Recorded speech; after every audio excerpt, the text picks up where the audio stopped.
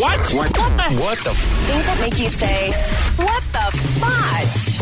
On Power 96.5. Guests at a high-end hotel in Zimbabwe recently received the shock of their lives after a crocodile dove in the pool with them.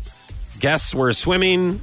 This was at night before the crocodile jumped into the pool and immediately tried to attack a woman. Oh, my gosh. She splashed the crocodile before jumping out of the pool. The crocodile then swam in a menacing manner as guests ran into their hotel rooms. Well, do you like to be splashed? No. Okay. He got mad.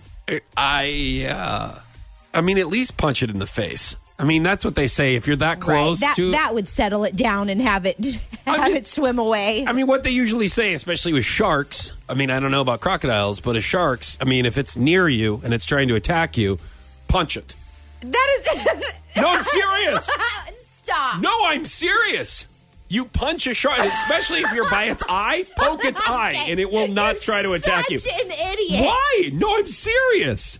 I mean, what else are you going to do? It's a large animal that's trying to attack you, and you punch it or poke it in the eye? Like, I would punch it in its gills? Swim away or act dead. You don't try No, you to, don't. No. You're not going to win a fight against a shark. You don't act dead, okay? Because then it will attack you more. You need to make sure that you show... This is not a bear, okay? You don't tuck your head and then just roll and play dead, all right? This is a shark. Or a crocodile. Poke its eye. Punch it in the nose. How are you going to poke its eye before it bites your hand off? I am telling you right now, just to try to do something. Knee it. Stop. I don't know, elbow drop it. Put it in a half Nelson, a sleeper hold, yeah, just go anything. ahead and put your limbs out there for them. What the fuck? On Power 96.5.